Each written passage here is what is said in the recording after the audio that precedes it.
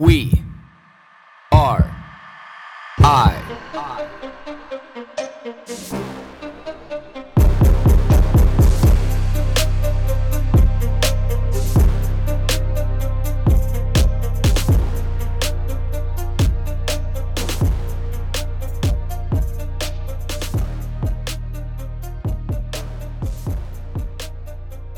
As many of you may know, I lean towards, politically a little bit more towards being a conservative Canadian. As I get a little bit older, I realize that this actually could get fine-tuned a little bit more into a libertarian Canadian. But I do find myself sitting in more as a centrist, but having a clear understanding of what's important to me. And a lot of this is having the least amount of government oversight possible. And I know a lot of people need rules and to be able to control other people and, to use them as tools and as weapons to say, hey, you shouldn't be doing this because I don't like that. On the most minute and small scale, from our neighborhoods all the way up to our nation. The problem with this is when you create all these rules and all these regulations is that you then you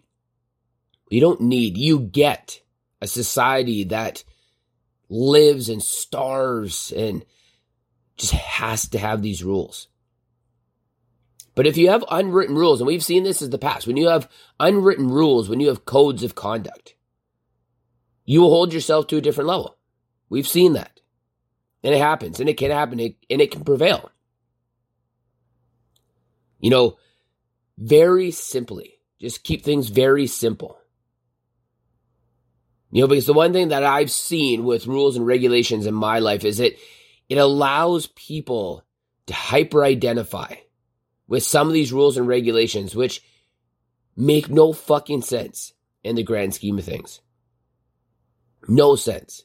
Hearing the shit that people complain about, forgetting, every time somebody complains about something that is just absolutely fucking trivial, that they just prefer it not to be that way or doesn't fit into what their life's model of expectation looks like and means to them, to their core. I look at them and be like, do you know that people are fucking starving? That kids are getting beat, that they live in a shit family? They have no opportunity. Do you know that, people are immigrating here and can't fucking work under the profession that they've studied in for decades because there's no test that they can take to be able to prove their qualifications? So they might be literally a doctor or a lawyer or a nurse or a dentist and they're driving an Uber. Do you know that?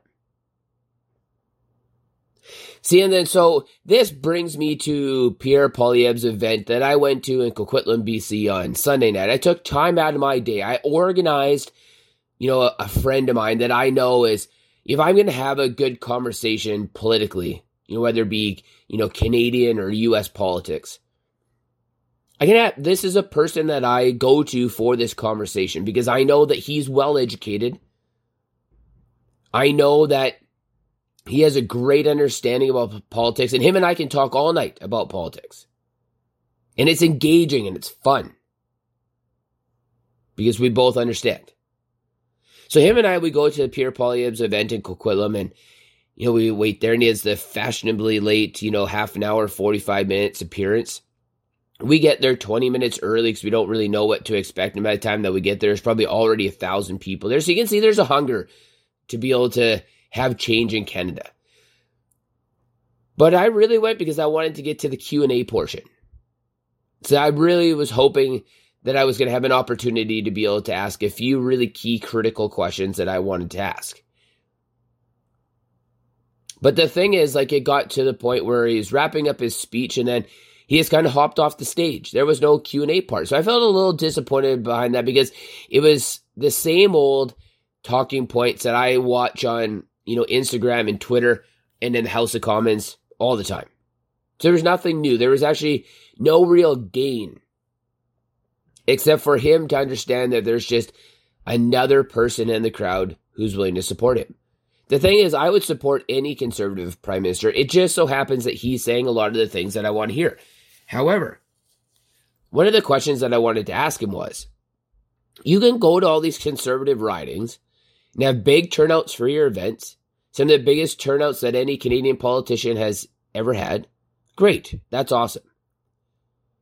But let's get to something. Let's talk about something that matters. How many NDP and Liberal ridings have you gone to? And at the beginning of your campaign trail, was there one person, 5 people, 10 people at those events in Liberal and Conservative or Liberal and NDP ridings? And is there now 50, 60, 100, 125?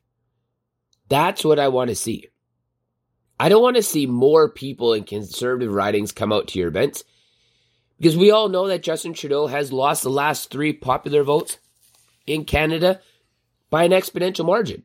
And he's beat his own record each time, which means less and less Canadians actually want him to be prime minister every time that he's elected. But he wins the ridings. This is the problem. So if we're actually going to get to the meat and potatoes of this, how many ridings are you winning? That's the key. That's the question. How many ridings? What are we doing to be able to boost our ridings? Not boost the support. Within the ridings, we're already winning. This is a number that makes no sense. This is a metric that is frivolous. There's 500 people that come out in a Conservative riding. And then all of a sudden there's 1,000. Looks great. Does that help garner support? Absolutely. But it's generally irrelevant because those ridings are already won. So that was my first kind of big, major key question. Because that's the thing that'll allow you to be able to get into the position of being prime minister. Now, second key question, it's really important. Well, it's great that you're saying all these talking points, but who's your cabinet going to be?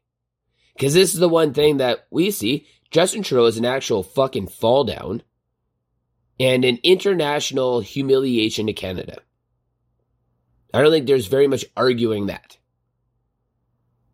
And he has arguably the worst fucking cabinet around him. Now, he could look like a superstar if he picked good leadership, but he doesn't.